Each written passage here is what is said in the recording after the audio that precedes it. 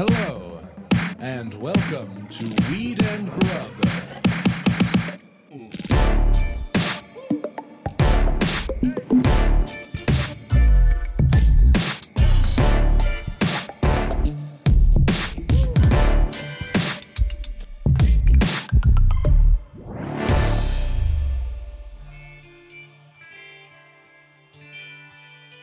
As a serial entrepreneur, Mm-hmm. you know the easiest way to make $2 million?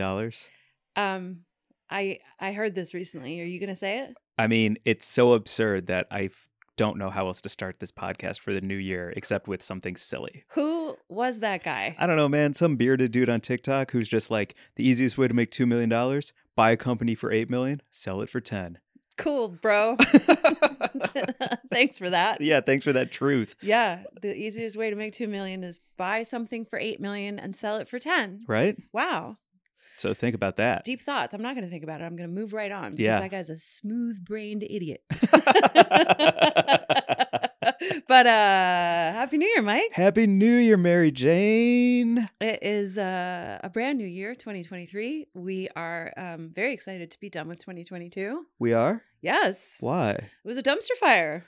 Personally or like worldly? No, not I personally. I feel like I got through it, and so I'm proud of that. But yeah, I mean, just what a wild time. Yeah. Yeah, ready to move on, ready for a big year full of I mean, this is the thing we always do every New Year to ourselves, right? Is we tell ourselves that this year is going to be better, but this year is going to be better. But I think that is like reasonable. If I think about the life that I've lived and I look back and I look forward, it's increments. Mm-hmm. It can't all be at once. But if I can incrementally do the things that I believe will benefit me and put a more positive energy out into the world and give myself a little bit more success, Right. I'm trying to think long term and think big. Right. And I think those increments are like entirely possible. Yeah, it is sort of magical thinking too, right? Like you have to convince yourself that you're going to do things differently this time around and that it's going to go better for you. It will. Yeah. Speaking of magical thinking, Yes. I will get into it in a second, but what up, Mary Jane? How's it going, Mike? Great. Welcome to Weed and Grub, everyone. This is a podcast about comedy, Cannabis, cooking, culture, calling shit out. and documentary filmmaking this week with our very important bud. I like him so much. Andrew Jenks. Jinx. That's how we end it, too. Wow, what a full circle. We're in the pocket. So magical thinking.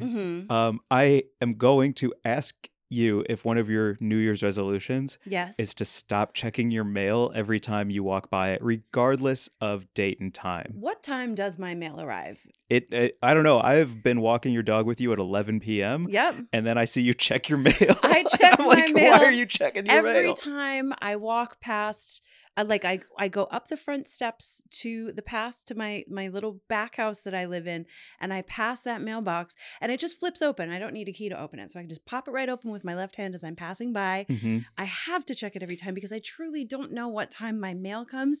And you were with me recently. I had checked it 5 times that day, Mm-hmm. and I checked it truly at 11 o'clock at night, and there was fucking mail in there. It was so funny There because was mail in the mailbox, and you always make fun of me. And I was like, "Look, when did this arrive?" because we've spent enough time together that we both know each other's idiosyncrasies, Mm-hmm. and so we'll do a walk and talk for business stuff with your dog Archie. Yeah, stoned walk and talk is the best way to get anything done. Love Smoke a stoned joint, walk and go for a talk. walk. And every time he pees, whether it's right or left, I love. By the way, shout out to Archie Moo, your dog. Yeah. Ambidextrous pisser. Okay. Very impressive. He Yep. can lift either leg and hit that spot. He can do it well. Steph Curry of marking his territory. Wow. And but every time after he pees, he puts his leg down and licks his lips. You're the one who pointed that out to me. I had not remarked on that. And then every time we walk back to your house, you open the mailbox and do a swipe with your left hand, feeling for mail. And I started talking shit to you Yeah. because I was like, "There's nothing in there. It's 4 p.m. There's nothing in there. It's 10 p.m." And then 11 o'clock at night. There was a late night mail drop. Listen, my mail carrier, and I actually, we are, nodding acquaintances. He's a wonderful person. I just think he works weird hours because I see him in the afternoon and I don't have mail. But then I will come home maybe it's like getting delivered to my neighbor's house and they're putting it in my mailbox late at night. I don't know what's happening. No, because that says that he's not good at his job, and he's obviously working He's so good at crazy his late job. shifts to get it all done. Yeah, he's like, yeah. I just think he's working 24 hours. Do you think there's a shortage of mail carriers, and so his Probably. vicinity is so large that he's really putting in 12-hour shifts? Yeah, probably. I'm guessing there's a shortage of mail carriers. I couldn't believe that you had shit at 11 o'clock at night. It was unbelievable. It is. I did have a I was never diagnosed with obsessive compulsive disorder, but I did feel like there was a touch of something there because I was like, am I actually able to walk past it without checking it? And I've discovered that I'm not. Mm. And I also just today, when I was on my way here, was rummaging around in my kitchen and I was kind of running a little late. So I was doing it really quickly. And I like opened a cabinet door, grabbed something out of the cabinet, and then was like running to the front door. And then I stopped and I had to go back and I had to close that cabinet door before I could leave my house. I don't like leaving cabinet doors open, kind of because it's like poltergeist shit. Like if I come home and I have cabinet doors open, I feel like there's like a ghost has, Right. been in my house. Why? My mail checking is very different than yours, and so I'm very curious what this says about us as people. Mm-hmm. Like, I feel like if our guest today wanted to do a documentary about like types of people who checked their mail. What a boring documentary that would be. All right, well, that's why I didn't pitch it while he was here. But what I like to do is I open my mailbox, I see if there's anything pertinent, and then I close it, and I just let it build up with a bunch of bullshit, Nightmare. and then I scoop it all out and throw it in the trash. Oh my God. Yeah, so like I might actually get my mail out of the box once a week, but I only pull out the important thing, and then I leave the rest in there for me to handle and deal with another time. Your poor mail carrier, like having to like navigate that fucking stuffed mess. Yeah, well, what, Mark? What Mark's What? good? You hate that? Producer Mark's giving him the stink eye. What do you? Yeah, Yeah, that's insane. Yeah, I just let it build and build and build, almost like, like me not bringing something up emotionally that I need to talk about. I just let it all build until it explodes out of the box. You never open that mail, just like you don't open up your emotions, Mike. Exactly. You clean out your mailbox and cry more. This is a resolution I'm giving you for 2023. Is what? Open all your mail and cry. Damn. Not at the same time necessarily, but just both of those I think would be freeing. Yeah. Yeah. I would agree with that. What advice actually. would you give me for 2023 resolution? Leave it alone. You don't need to touch it all the time. And stop crying? And stop crying. We'll meet somewhere in the middle. Yeah, if we can have a moment where both of us cry while holding our mail, I think that we'll have done a good thing this year. Yeah. I mean, I cry while holding my mail all the time. Listen, it's a That's so regular silly. occurrence for me. That's so silly.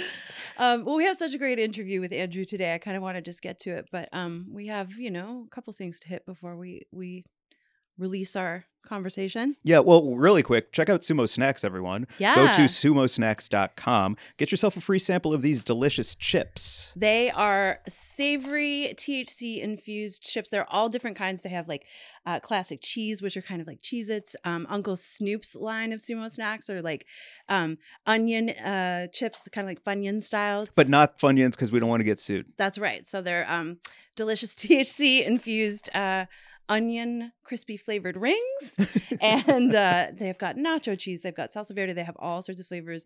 Go check them out at sumosnacks.com. You can get a free unmedicated sample sent to you. And also, if you're in California, you can just pick up a bag yourself and take it to a party and be a hit. Yeah. One of my favorite things about them, besides just I love a good chip that tastes delicious, is I'll do like a handful of them and they'll kick in really quick. Yep. And the high is energetic and euphoric. Okay. So I feel good. Like my body feels good from the high I get from them. And that's always nice because there have been like other edibles that I've had and I always know it's a roll of the dice, Right. Yeah, there are some that I definitely only use for sleep, but these are definitely great to like eat and hang out. Yeah. Eat and chill, eat and go to a party. Yeah. Oh, bring them to the movie theater. Take them to a picnic. Yes. Yeah. Oh, it's going to be nice soon. Go to a outdoor movie theater. What do you mean? It's going to be nice soon. It's January. Well, we live in LA. That's true. It's always nice here. Yeah. 70 and perfect. I also wanted to just do one quick shout out if you don't mind. 2 quick shout outs if you don't mind. Sure. When this episode is being released, I think the next week, Friday the 13th, is my album recording. I've been doing stand-up for 6 years. I have a bunch of jokes that I'm proud of, but it's time to put those babies to bed. So if you happen to live in LA, Friday the 13th, I'm recording my special. Mark, who I talk about more in our interview with Andrew, is going to be directing it. And there better be tickets on sale by now. Yeah. So please, if you live in LA or you know anyone who lives in LA, I'm really proud of what I have for this hour, and it comes from the heart, and I think it's pretty funny. So please check that out. Fucking great. I'm so excited to come, to laugh, to have a great time. I have been watching you develop some of this material over the course of our friendship. I fucking love it. And I'm excited to watch you put those jokes to bed, tuck them in, give them a little kiss, put a little mint on their pillow, Say thank you so much. close the door quietly on your way out, Yep. and then release it as a special. Hell yeah. No, it's fucking awesome. I'm stoked. I love so much of, I'm just excited to see it. Thank you. And then the week after that. Oh, no, not the week after that. February 5th, we will be in San Francisco that whole weekend, actually. If you want to hang out and you're in San Francisco, hit us up. But on the 5th at 4 p.m., we are doing Weed and Grub Live as part of SF Sketchfest. It's a sick lineup of comedians besides the two of us. Yeah, and we have a link in our bio. You can hit that link and buy tickets. Come see us, come hang. We're going to be, doing some cool Weed and Grub Live stuff. Hopefully we'll have some fun giveaways. And I don't know, I'm just excited to do some live shows this year with you, get out on the road a little bit. Yeah. Alaska? Yeah. Alaska, New York. Where's your dream live show for Weed and Grub? Morocco. Ooh. I just really want to go to Morocco. My dream live show for Weed and Grub would be a New York show. Yeah. For sure this year. Absolutely. I love New York so fucking much, and I miss it all the time. And the buzz of that city is just so incredible. I love being there so much. And, especially with all the, legal weed coming online there, I think it's just an exciting time in the city and the cannabis world. So it would be great to get out there with a live show. That'd be awesome. Yeah. Well, I know your mail is, what time is it? 12:15 mail. at night. So I know we got to wrap up so you can go get your mail. Yeah. Yeah. Well, Shall we? Shall we? This is a really cool way to kick off the new year. Yeah, we've known Andrew for a while, and I've been just so excited to get him on the podcast, and it was so great to sit down and chat with him about his immense body of work. And it's just a great hang. And to everyone listening, I hope that you had an incredible end of the year. And all we want is the best for you in the new year. So whatever your vision board, whatever your tarot cards, whatever your goals are that you wrote down, please write them down. It goes such a long way to actually making them come true. Yeah. Here's to all of you, all of our buds, having an amazing 2023 as well. That's right. We should give him a little bit of an introduction, even though you set it up at the top of the interview. Andrew is a documentarian, filmmaker, award-winning podcaster. He hosts a high school film festival. His talents have no bounds, and I'm also proud to call him a friend. Wonder Kid Prodigy. That's right. Auteur. Yeah, an auteur. So without further ado, here is our interview with Andrew Jenks. You know when you're seshing with a friend and you get that familiar feeling? You mean that feeling when all is right in the world? Well, that, and also cottonmouth. Oh yeah, when your mouth feels dry as a desert and you can't drink enough water. Yep. Well, Xylodent is here to help. Xylodent helps soothe your cottonmouth, and it freshens your breath. Xylodent is all natural and sugar-free. Xylodent tablets are vegan, kosher, and made from non-GMO xylitol. They're easy to chew and come in a ton of tasty flavors like peppermint, pomegranate raspberry, and cinnamon. I love how long-lasting that flavor was. The relief from my cottonmouth was lightning quick. Try it yourself. Go to xylodent.co and order yours now with free shipping. Get 25% off your purchase with code WeedandGrub25. That's Xylodent, XYLI Dent, like dentist. Xylodent.co. Go to xylodent.co and use code WeedandGrub25 for 25% off. Say goodbye to cottonmouth and hello to fresh breath with Xylodent. Goodbye, cottonmouth. Andrew Jenks. Yes, sir. We're here finally. Finally. Yeah. In person. Yeah. Yeah, we've been all been Zoom pals, I think, for the better part of this year, if I remember correctly. That's right. We were Zoom pals for a long time before we met in person. It's the way of the world, guys. Yep. It is. And then we sent that PJ, that private jet to New York to get you here to be on the pod in person. So thank you for making it. It was a little, the PJ was a little small for my taste, but, whatever. Whatever. That podcast budget. Yeah. We'll get there. Right. How do you even like a label before I give a proper introduction? Like, do you like documentarian as a label, or is auteur, like where do you? Oh, because it's I think both are true. I would both work for me. Yeah. Great, because you are an auteur. Yeah, I guess I would never be like, I am an auteur, but if you want to describe me as such, I'll take it. I do. Great. I agree. Yeah. Yeah. Prolific auteur documentarian. Wow. Yeah, for real. I'll tell my mom that later on. I dig it. Where do you want to begin, Mary Jane? I mean, at the beginning, I got to say, because preparing for this chat, I was familiar with so much of your work, and then I did a little digging, and I was like, I only scratched the surface. There is an iceberg amount of your work because you started so young. Mm-hmm. And I mean, and also because you're prolific, as Mike was saying. So, like, I guess I want to just get into like how it all began with you. Start from the beginning. Start from the beginning. Yeah. Wow. Well, I guess in some ways the beginning is when I was 18 years old and I was at NYU and I really didn't like it. And I really wanted to go to college and like make movies and really do things active. Mm-hmm. And NYU, which works for zillions of people and is not like, was just a lot of theory freshman year and a lot of talking about things. And so I didn't like it and knew that this thing called documentaries were becoming more and more popular. And I knew that you could make one with a, shitty camera and you didn't need some big budget. So I was thinking, all right, the summer after my freshman year, maybe I'll make a documentary and I can do it with very little money.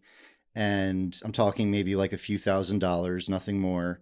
And at that time, my grandfather was in a nursing home. Mm-hmm. And I was living in a dormitory with 200 19-year-olds. He was living in a nursing home with 200 70-year-olds. And I thought it would be really interesting for a 19-year-old or someone young to move into a nursing home. I tried to move into my grandfather's, but they wouldn't let me for a host of reasons, HIPAA violations. Why would we let I called 20 or 30 nursing homes and none of them would let me in. And then one day I called a nursing home in Florida in Port St. Lucie, and Kathy picked up the phone, the general manager, I'll never forget, and said, a 19-year-old moving into our home. That could be a really good experience. That's interesting. And she didn't think what everyone else thought, which was like, oh, this might be a Michael Moore expose. Oh, right.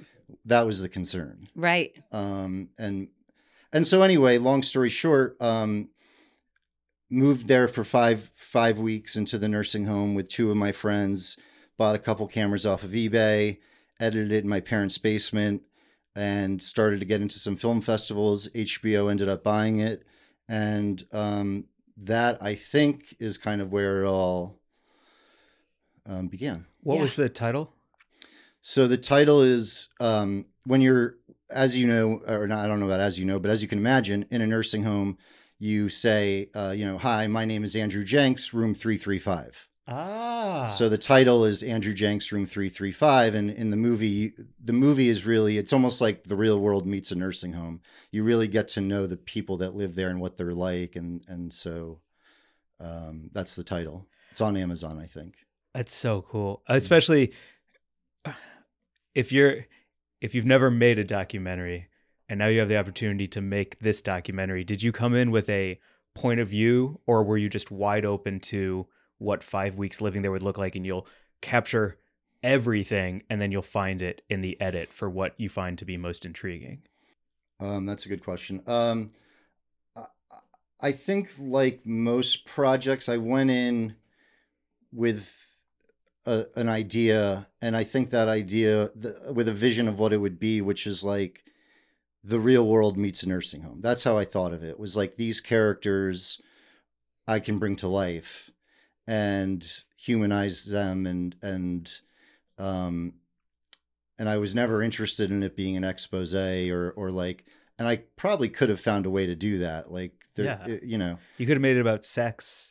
We have a great scene where we talk about sex. Oh yeah. Mm-hmm. Oh yeah. Awesome. Yeah. And it's interesting, I think, anyway. Yeah.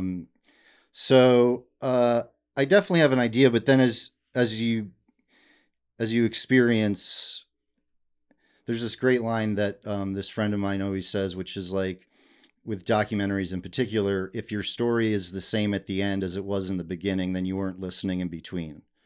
So like the story always changes and evolves, and that's part, that also is part of the process. And so since you made that when was that? How many years ago was that? So I'm 36 now. I was 19 then. So whatever that math is. 44 years. Yeah. So obviously that's 43 years. Yeah.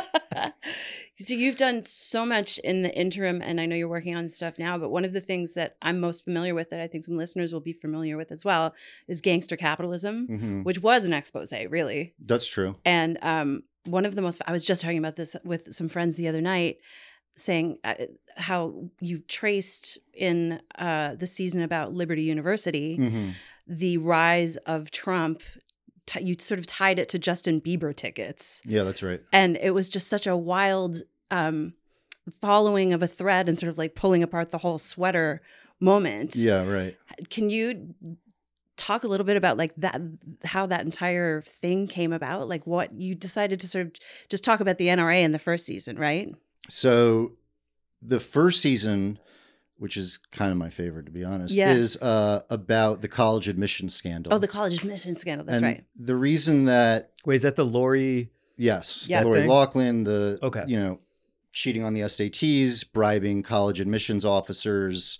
And it was all run through this like ringleader, kind of the Danny Ocean of college admissions scam, this guy, Rick Singer. And so we got a tip... we announced that we were doing the show, College Admission Scandal. As I recall, we got a tip that Rick Singer, the ringleader, was swimming at a public school at a public pool every morning. So we were like, well, let's go fucking like ask him what's going on here. So we go down to Florida, and sure enough, on the second day we were parked in the parking lot of this public pool. He comes walking out, and if you look up Rick Singer, it's online. That was season 1. Season 2 is the NRA.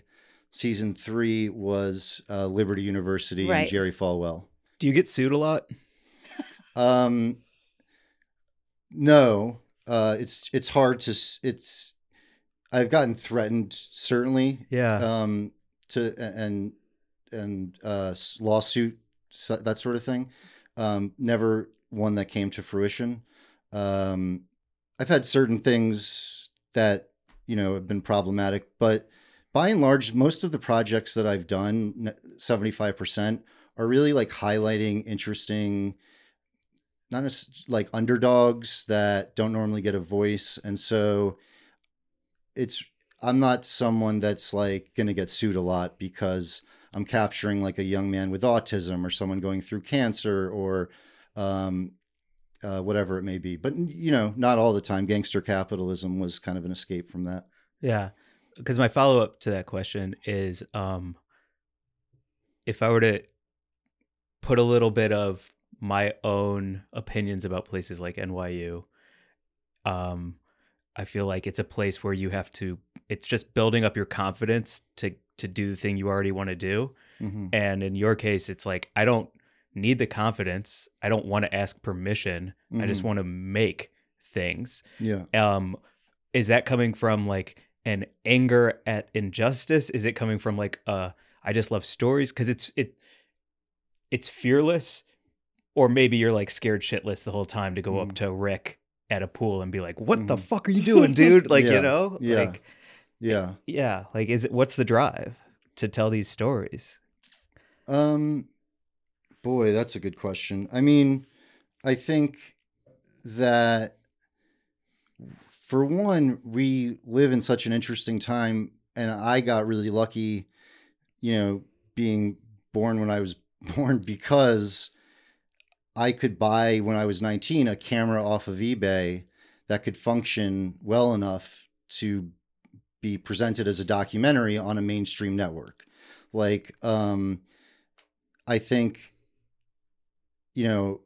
I run a high school film festival because kids now have access to incredible cameras and can do amazing things. So it's only like getting younger in a sense. By and large, it's really cool I like documentaries and documentary filmmakers that are, sounds so cheesy, but like pushing boundaries in some capacity.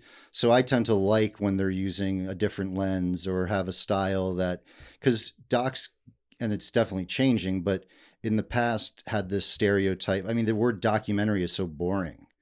Like, it's just a weird, it's taken, like when I first started this, people would be like, a documentary? What? So that's what you do on your free time. What do you actually do? And these days it's so much more common. So I forget how I got off on that tangent. That's my fault. No. That's how it goes over here. Do you like Herzog? Are you a fan? For the reason that I just explained. Yeah. I don't love I don't take to a lot of his movies. That's very subjective though. Who am I to say that? But I fucking love that he's like always pushing things and trying to do stuff that no one else has done. And I really like his interviews. Before I made my last movie, I went on this weird kind of Errol Morris, Werner Herzog binge, not watching their movies as much as watching interviews they gave. Mm-hmm. And just hearing more about like why they do what they do. Watching them be interviewed That's rather right. than them interviewing other people. That's right. When you developed your interview style, it sounds like sort of just by immersing yourself in a world where you were talking to people.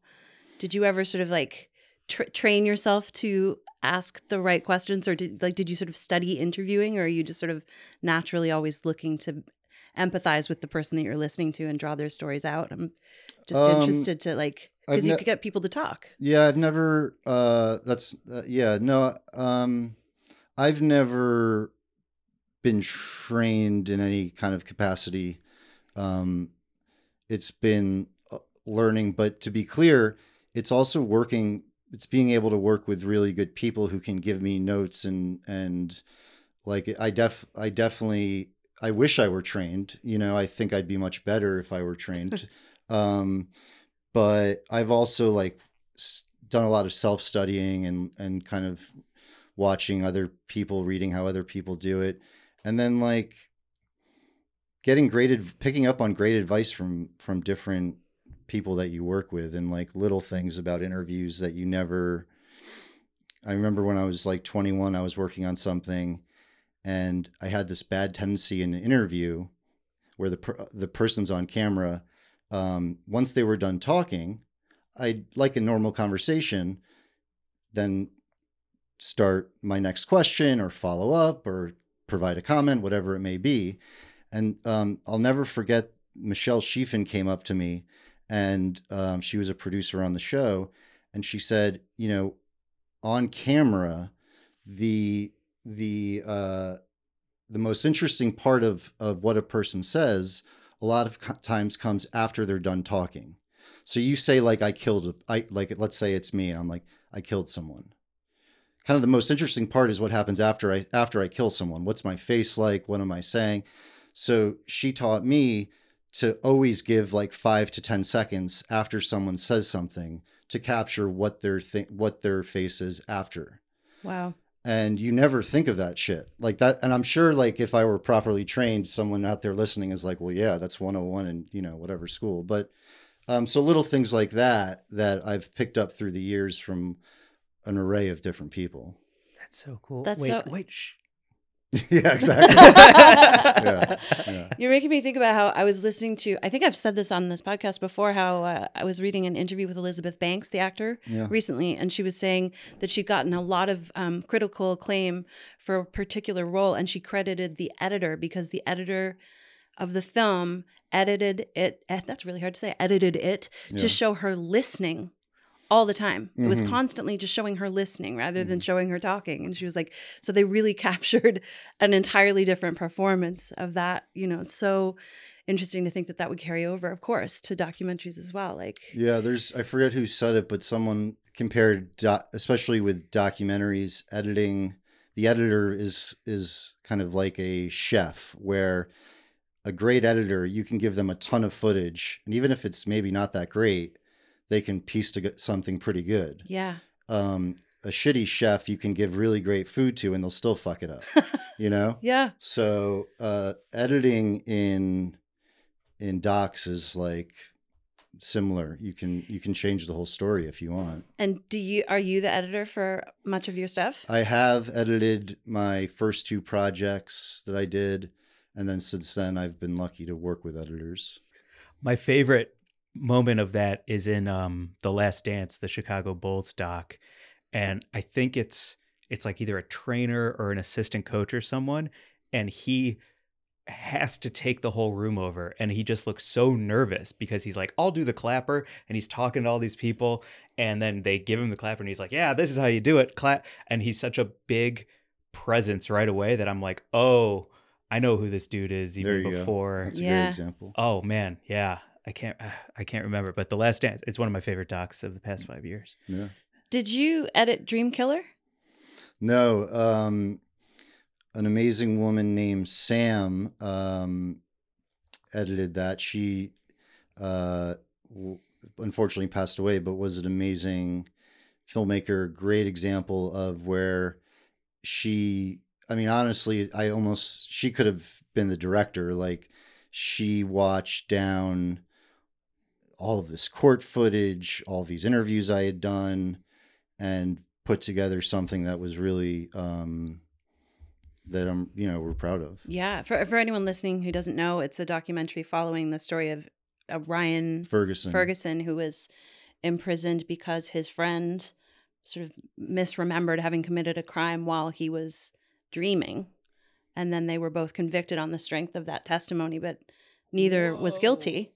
And you followed the whole story through his dad's eyes. Through his dad. That was the cool thing was that movie took maybe 3, I don't remember exactly, but probably like 3 years. And we really follow his dad trying to get his son out of prison.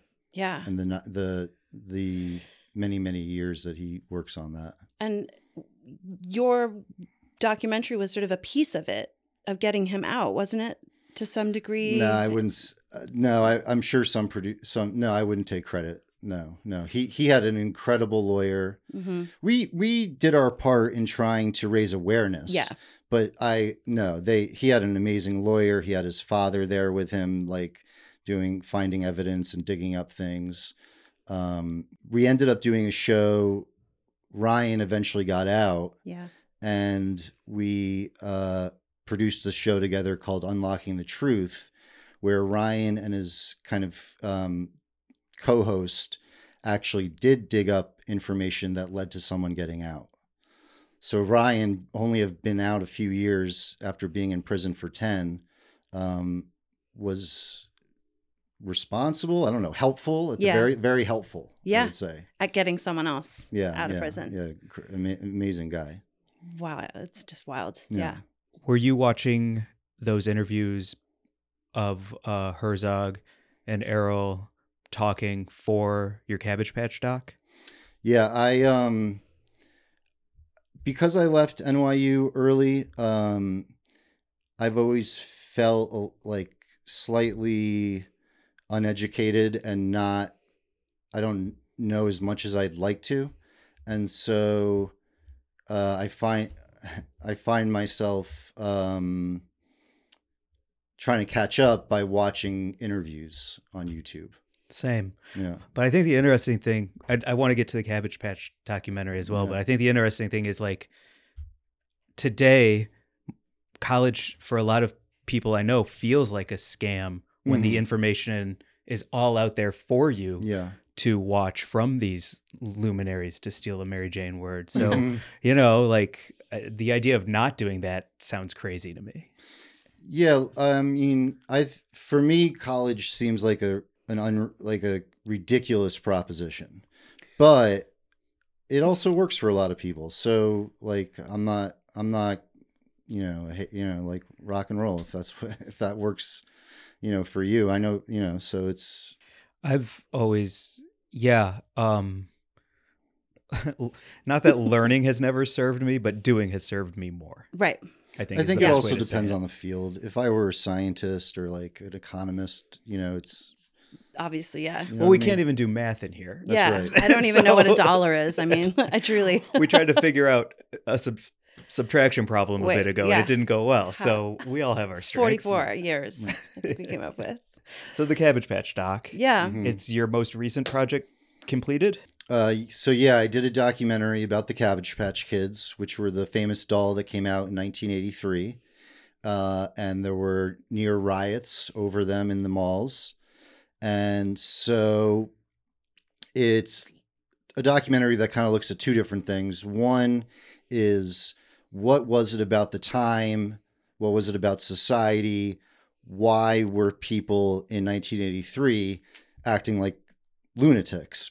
And we go over a doll, an ugly doll, Mm-hmm. a vulnerable doll. Mm-hmm. And so we get incredible access to all of the main players. They give their opinions. The second thing that the movie is about is a question as to who actually created the Cabbage Patch Kids. Because the guy who gets the credit and created Cabbage Patch Kids, along with help from a lot of other people, probably made hundreds of millions of dollars. I mean, Cabbage Patch Kids made billions of dollars. This guy, Xavier Roberts, who we interview, arguably stole the idea Oh. from this woman named Martha Nelson Thomas, who he had met years before. What? I'm not saying he did or did not. That's for the documentary to kind of present, and you can kind of decide. It premiered at Tribeca and Film Festival, and people had very different opinions. Great. Yeah. So Wow. we are right now in the midst of trying to sell that, and hopefully gets released this year. I cannot wait to see it. Yeah. I remember those riots to some degree because I was a little kid when the Cabbage Patch dolls dropped, and I never got one. Like my Yeah. family just couldn't like secure one for me because they were, hot commodities. There was a concept behind. It wasn't just the doll that you were getting. Mm-hmm. Where It came with a name, right? Yeah. Wasn't Xavier one of them? So every Cabbage Patch is signed on the back, on the butt, Xavier Roberts. Wow. Oh, that's some cult shit, dude. That is wild. Yeah. Wow. How did you hear about such a wild tale? Like I don't know that anyone knows the backstory of Cabbage Patch. 80s toy tycoons. This Yeah. producer, Dan Goodman, deserves all the credit. He came to me with this idea, and his theory is that Cabbage Patch Kids were the first Black Friday that ever happened. Uh-huh. And I thought that was really interesting. But what I thought was kind of equally interesting was just this idea of who created this doll. Because it gets into a larger question of like, what's inspiration? Was he just, because he says he was inspired by her. He admits to meeting her, seeing her doll. He says inspired. She says copied. Mm. So, And do you get to see her sort of doll? Oh yeah. Yeah. Yeah. Oh, yeah. I can't wait to see this. Yeah. Is she still alive? Is she interviewed? She passed away, but we have incredible kind of video from 30 years ago of her being interviewed, making a doll. We also interviewed her lawyer and her two kids. Incredible. Wow. Yeah. And a friend of hers too. When you start in on a project like this, how, like, do you say like, hey, I've got a pretty great body of work, you can trust me to be a neutral party who just wants to tell a story? Or how do you get people on board to trust you and actually speak with you? Because we've had dinner together and I'm like talking about my mom and shit. And I'm like, what am I saying? Shut up, dude. Like you just have a very easy, natural way about you that makes me want to share with you. So like, That's how nice do of you. you, it's true. Like I left that dinner absolutely. and I was like, all right, well, he knows more about me than most people, I guess. Like, so like, how do you approach starting a documentary like this to get people on board to want to help you make it? I think the biggest thing more than anything like by a long shot is showing that you have done the work and the research and quite possibly know more about such said topic than anyone in the world. Like I know so much as like I made a movie about Ryan Ferguson. At that time, I knew more about not his lawyer, but I knew a lot about. I'd read all the court. I could tell you everything from what his habeas hearing, what happened in the third minute, to like his favorite prison food. So I go into whenever I call someone, I have almost a playbook and a menu of options. And I think that of options to talk about and questions to ask. So I think that's the biggest thing, is just showing you're prepared. Because then if you know that much, they will at the very least open the door and hear you, because they're like, all right, well, fuck, we'll hear this guy out. Mm-hmm. And then I think it's like a lot of listening to see what their priorities are. Because sometimes people who are, like are going to be on camera, what's the narrative that they want to tell? And what does that mean to me? And does it conflict? And so it's just a lot of listening, really. That's very cool. It's hard for me to not have an opinion about it, so I'll just ask it with an opinion. I'm not a big fan of Michael Moore because I feel like I'm being manipulated in some way. Yeah. But you seem to have like an integrity about you is the only way I can describe it, to like not push and pull me in different emotional directions. Are you aware of that as you're doing those edits? I don't think manipulate is a bad word, because when you're editing, you're manipulating, so much. So it's like, it's weird. You need to kind of manipulate to get the accuracy of the storytelling right. So it's kind of backwards in a sense, but I do my very best to not manipulate, because it's easy to manipulate. It's easy to like say, oh, you won't look bad. It's like, no, in this moment, yeah, you're going to look not good. And that's sometimes why I put myself in front of the camera, like in a few projects, because I think it's so sensitive that if they see me being vulnerable in front of the camera too, they're willing to go there. So I don't know if that answers your question, but it does, just because like I didn't think about what the intention is behind you being in your own films. Yeah, the intention is largely is a few different reasons. I think one is to make people comfortable. Two is that I know that, it sounds lazy almost, but I know that I have a character in myself that will have likely some kind of arc. So like I'm guaranteed story. You know what I mean? Yeah. I've never thought about that, but just thinking out loud, I might regret this later, but I think that's one reason. I remember a movie that had a big impact on me, which may sound a little silly, but was Morgan Spurlock when he ate McDonald's for a month. Super Size Me. Yeah. I saw that probably freshman year of college. And I think that kind of immersive idea, and he made himself the story, and he's the one who gets overweight and like, and then was able to branch that off into meeting other people and different topics. But I don't know enough. I haven't spent enough time really getting to know Michael Moore or his work to like really having a serious opinion, other than I would wonder if he abides by the story changes as you go, because he does seem to have a pretty set mission from the beginning and doesn't really alter. Like Fahrenheit 9/11 isn't like, what, actually, as I investigated this, I like George Bush. Yeah, right. Yeah, Right. no. Yeah. Can we talk about podcasts for Yeah, of a course. few minutes? Yeah. You had Gangster Capitalism, 3 seasons. Also, What Really Happened Yep. was a pretty long running show, right? Yeah, like 4 seasons, probably 100 episodes or It something. was fantastic. Peabody Award winning. Yeah. Well, we didn't win, but nominated. Well, because I would love for our project to find a home. Tales of Substance. Yeah. I'm just going to call it out. I think it's a great idea.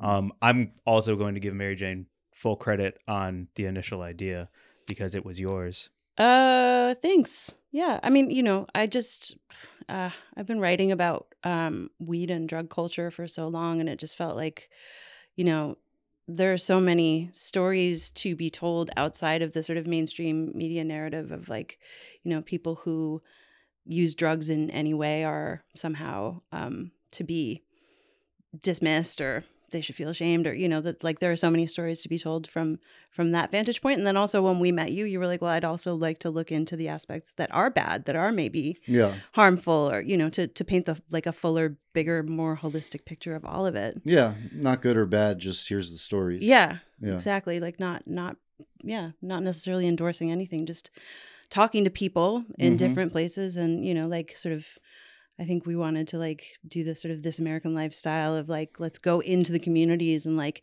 hear the people, tell the stories themselves to some degree. Yeah, exactly. That's how I think is the best way to frame it, is This American Life meets drug culture. Yeah. Right. I think there's a lot of ground to cover. It's just getting like a sponsor or advertiser that can get behind a show that's about drug culture. It's funny how it's still stigmatized in that sense, even when it's not pro or con. It's just a different dynamic stories that I think a lot of those advertisers and sponsors are listening. Good. But some of them want it to be all pro, and others want it to be all con. Like they don't actually want to hear the story for the sake of like the tales we're trying to tell. Yeah. It's what side of the line do we want our company to seem like is the right side to be on in this case, right. Which I think is like a very tricky place for anyone to be. Yeah. I mean, there's very little ambivalence about drugs, right? You have a strong opinion one way or the other, but I think the main thing that I really see happening as I continue to write about it is that a lot of people are making a lot of money, and a lot of the people who are making the money are not the people who have been most harmed by the war on drugs. So, let's just like continue to ask the people who have lived experience about, what their lives have been like, and and put the people who are making money on blast a little bit too, and try and look for some accountability, because like it's crazy. There are, giant corporations that are trying to sort of like lock down the psychedelics right now. It's wild. And so it's really strange to think that, we can't, make a podcast about it that would hopefully get a lot of money behind it. Yeah. Yeah. Well, we have a great deck for everyone listening. It's sick. We have great stories to tell. Great episode titles. Great episode titles. And like a wealth of stories. I mean, there's never ending. No, it's incredible. That was what I was most surprised by, is just how many stories there are. Yeah, I think that's the thing too, because it's like that was a question that I was asked. I was like, well, how far can you go with that? And it's like, you walk out the door and throw a rock and you'll hit someone with. I just had this crazy story come to me where I was walking my dog with someone. Like my dog met someone else's dog, and we walked alongside each other for just a few blocks. We didn't know each other at all. And out came her story of benzodiazepine addiction randomly. Yeah. And it was just like, wow, the least likely people, or in the least likely moments. It was just like a dog connection. And then we were talking about that. So I don't know. I feel like it's very relevant and timely. Where do you see documentaries? Like, where are they now, in your opinion, if you are aware, if you're not just focused on your own projects? And then where do you hope, with the way the future is happening, that documentaries can go? Because I feel like it's one of the only places of accountability right now. Yeah, well, that's a problem, because the one thing that I'd look out for in documentaries, and I may be guilty of this in the future as well, is be aware of whether or not the subject, the person in the documentary, is also producing it. Like, sometimes people will say will say I'm a journalist, and I always I'm like, oh, whoa. Like, I'm a storyteller, not, and I do documentaries, but I'm not a journalist. And I think that if you look at The Last Dance, for instance, they hide it in the credits, like literally it's not in the credits, but Jordan was a producer on it. I didn't know that. Yeah, and Jordan looks like in The Man. They're in it, Mm-hmm. and I'm not saying that. I just don't know what impact that has on a production. Mm-hmm. It could be nothing. Like I'm working on something now that we're about to probably pitch where the main guy in it is also an EP. But I'm going to do the opposite, where I'm going to make it so super clear that it's actually part of the story, him being like So I think with documentaries, that's one thing that I'd be on the lookout for is like, there's a lot of like letting the subject be a part of the producing and fee structure and these sorts of things. And I'm actually not saying there's one way or another, but I just think it's a little complicated. Mm-hmm. It makes me think of like lobbyists in politics, Right. where all of a sudden like Ted Cruz or anybody Follow is the like, money, right? Follow the money, Yeah. right? Yeah. Yeah. Interesting. It makes me Yeah. think if there's a group right now that is talking to lawmakers about forming cannabis regulations, Mhm. and it's fronted by people from the cannabis industry, like the former czar of Colorado cannabis, and people who are just really respected by the cannabis industry, but the whole thing is backed by big tobacco and alcohol, Oh wow. and but it's hidden. You wouldn't know, Yeah. and Big tobacco And is then- funding, and then once you policy? know, you're like, oh, so they're trying to. It's a lobbyist group, but it's just like that follow the money story of like, look at who's behind the whole thing, and then everything will look real different Yeah. when you have a bigger idea, Mm-hmm. a Mm-hmm. better idea, Right. Interesting. right? Whoa. What? I have a pitch for you. Yeah. Can we do a documentary about kale?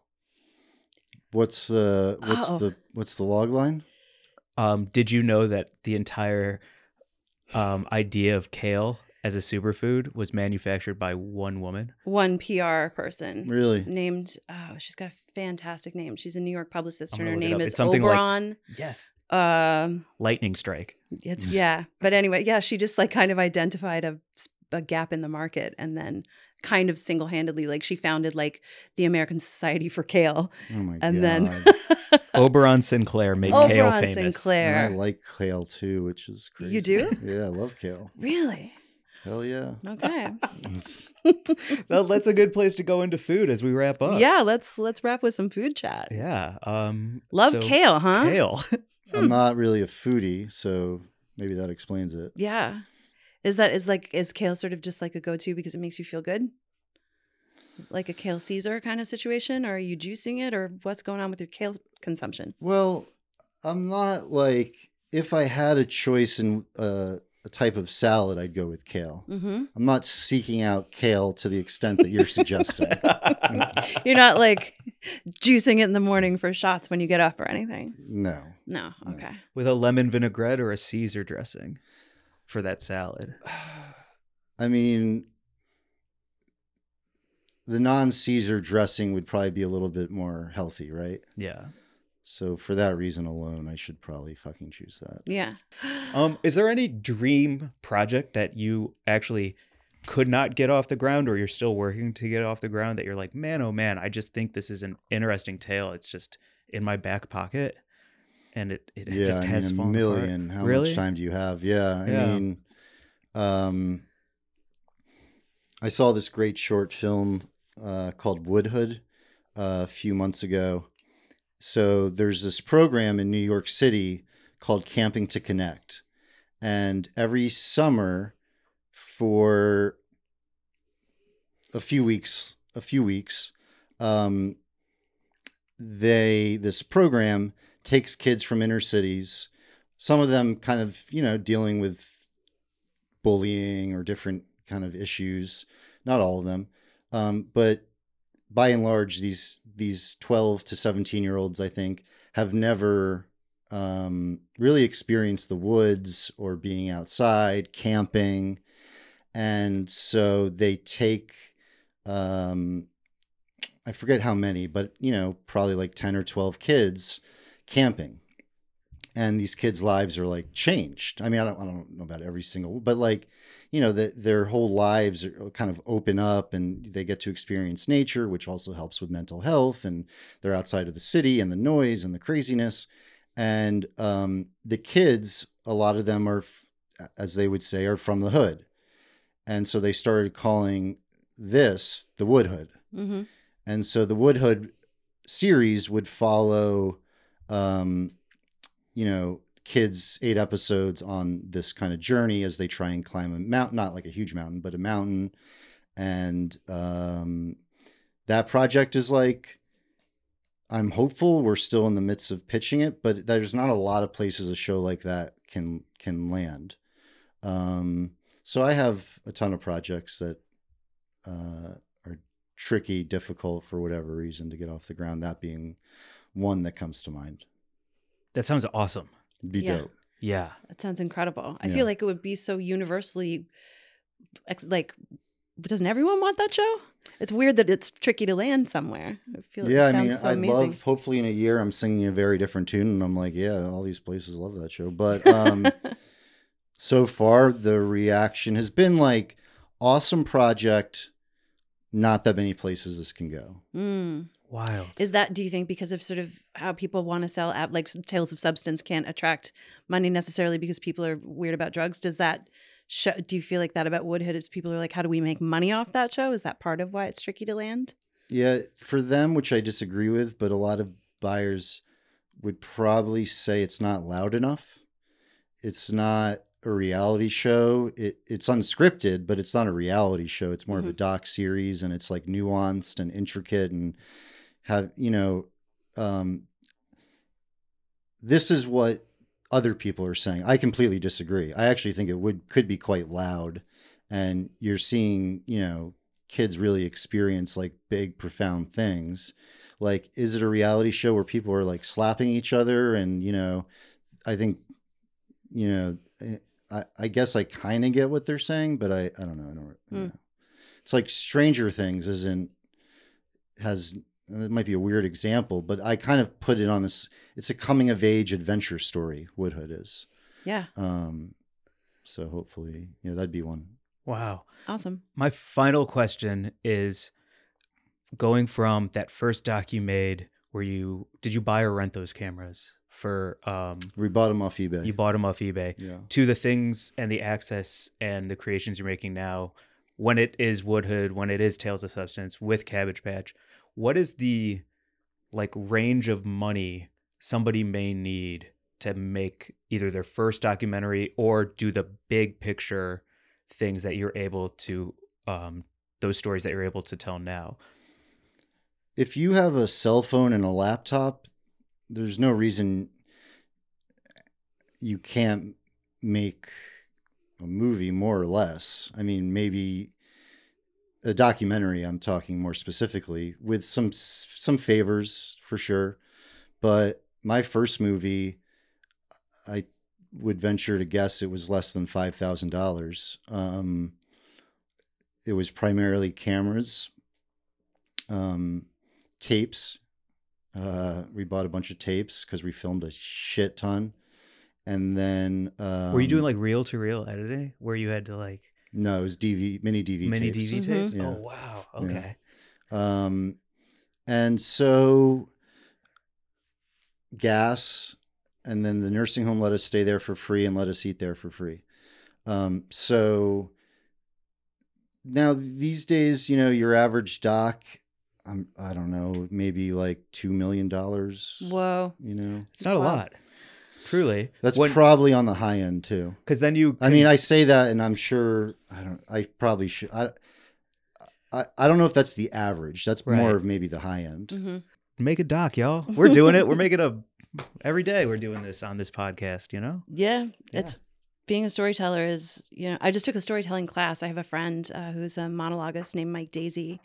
And he just taught a storytelling class, and it was just so cool to be in a class with it was the tradition, like oral storytelling, not writing anything down, not trying to like get it right or record it or rehearse it or anything. And so I was in a class with 11 there were 11 of us, and to watch Mike sort of lead us all through telling stories from our own lives and seeing like these 10 strangers on a Zoom once a week for 5 weeks, and really like just becoming so aware of the fact that, you know, like if everyone could figure out how to tell their own story a little more, or have the confidence to sort of take up the space to tell their own story a little more, I think the world would be a little happier, you know, because like I think so many people right now are just feeling stifled and unheard and upset. And, you know, the more that you can sort of like tell your own story or trust someone like you to tell your story, I think it's making the world a better place, honestly, you know? Yeah. Yeah, that's a great way to think of it. That's interesting.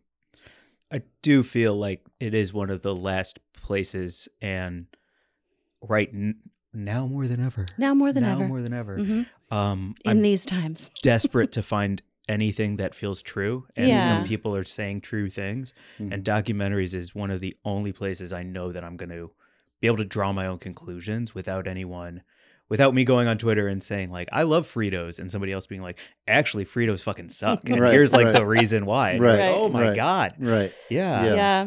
Podcasts and documentaries, like that's definitely what I've turned to in the last few years to keep me company, you know? Which, speaking of, is there anything that you are super into right now? Is there any books? Is there any movies? Is there anything at all that you're just geeked on at this time? So anyone that I want to like give any kind of shout out to. Yeah. Yeah. Like mine this week. Yeah. Why don't someone else start? Is actually our producer, Oh. Mark, in the other room, Yeah. because he's directing my stand-up special. And it's coming out right after this episode drops. Fantastic. So my butt of the week this week is my director, Mark, who is the producer of this podcast. And if you're looking for a place to do podcasts, come to Petty Cash Studios. That's right. Oh, wow. That was There you nice. go. That's awesome. My butt of the week is Raul Beneja. He's one of my classmates from theater school, and he has just been doing so well at winning awards and working on so many things. And he just did Hamlet Solo, which is a one-person Hamlet at a festival in New York, and he got Best Actor of the whole festival, which is an award that's also been given, I think, to Ian McKellen. So he stands with the greats right now, and you can follow him on Instagram at Raul Beneja, and yeah, he's just an amazing actor. So look for him in cool stuff to come. So we spoke briefly about this documentary I made, Dream Killer, which follows Ryan Ferguson, who was wrongfully incarcerated for 10 years. And he comes to mind because I just saw him the other day. We went to a Ranger game. He has a great podcast for those looking for other podcasts. It's very like, how do I describe it? Kind of whatever. It's a great podcast. It's called Prison Counts. And it's about him and someone else that he was locked up behind bars with. And they talk about life behind bars, like what your meals are like, friends, gang, like the whole, not all these little things that you would never think about. And just a great guy, no self-pity, never like, why me? Why did I end up behind bars for 10 years for not doing it, without doing anything? So that he would be my butt of the week. Awesome. We'll add that to the show description as well. Fantastic. Yeah. And then for yourself, I mean, you're always on social media. You're just constantly. So how would you like to plug yourself and everything so people can either find you or everything what that you're you doing. make? Yeah. I am on, I guess you could go to Instagram at Andrew Jenks. Perfect. Yeah. JENKS. Yeah, you got it. Yeah. I don't know. Some people might go JI. Yep. JINX. Ooh. Jinx. Yeah. I mean, when you put in Jenks in word, it jerks is what it goes to. So. Thank you so much for hanging Yeah. out. Thank you for having me. Thank of you course. so much. This Yeah. has been freaking awesome. Totally. I'm waiting a long time to hang out with you in real life on this pod. So thank you. Great. Awesome. Email us at wg@weedandgrub.com. Follow us on Instagram. Give us a review. Give us some stars. It helps us get our podcast into more ears. And Thanks for hanging with us. Happy New Year. Happy New Year, everyone. Yeah. Happy New Year. Yeah. Hope that your 2023 goes swimmingly and all your dreams come true. Bye, everyone. Bye.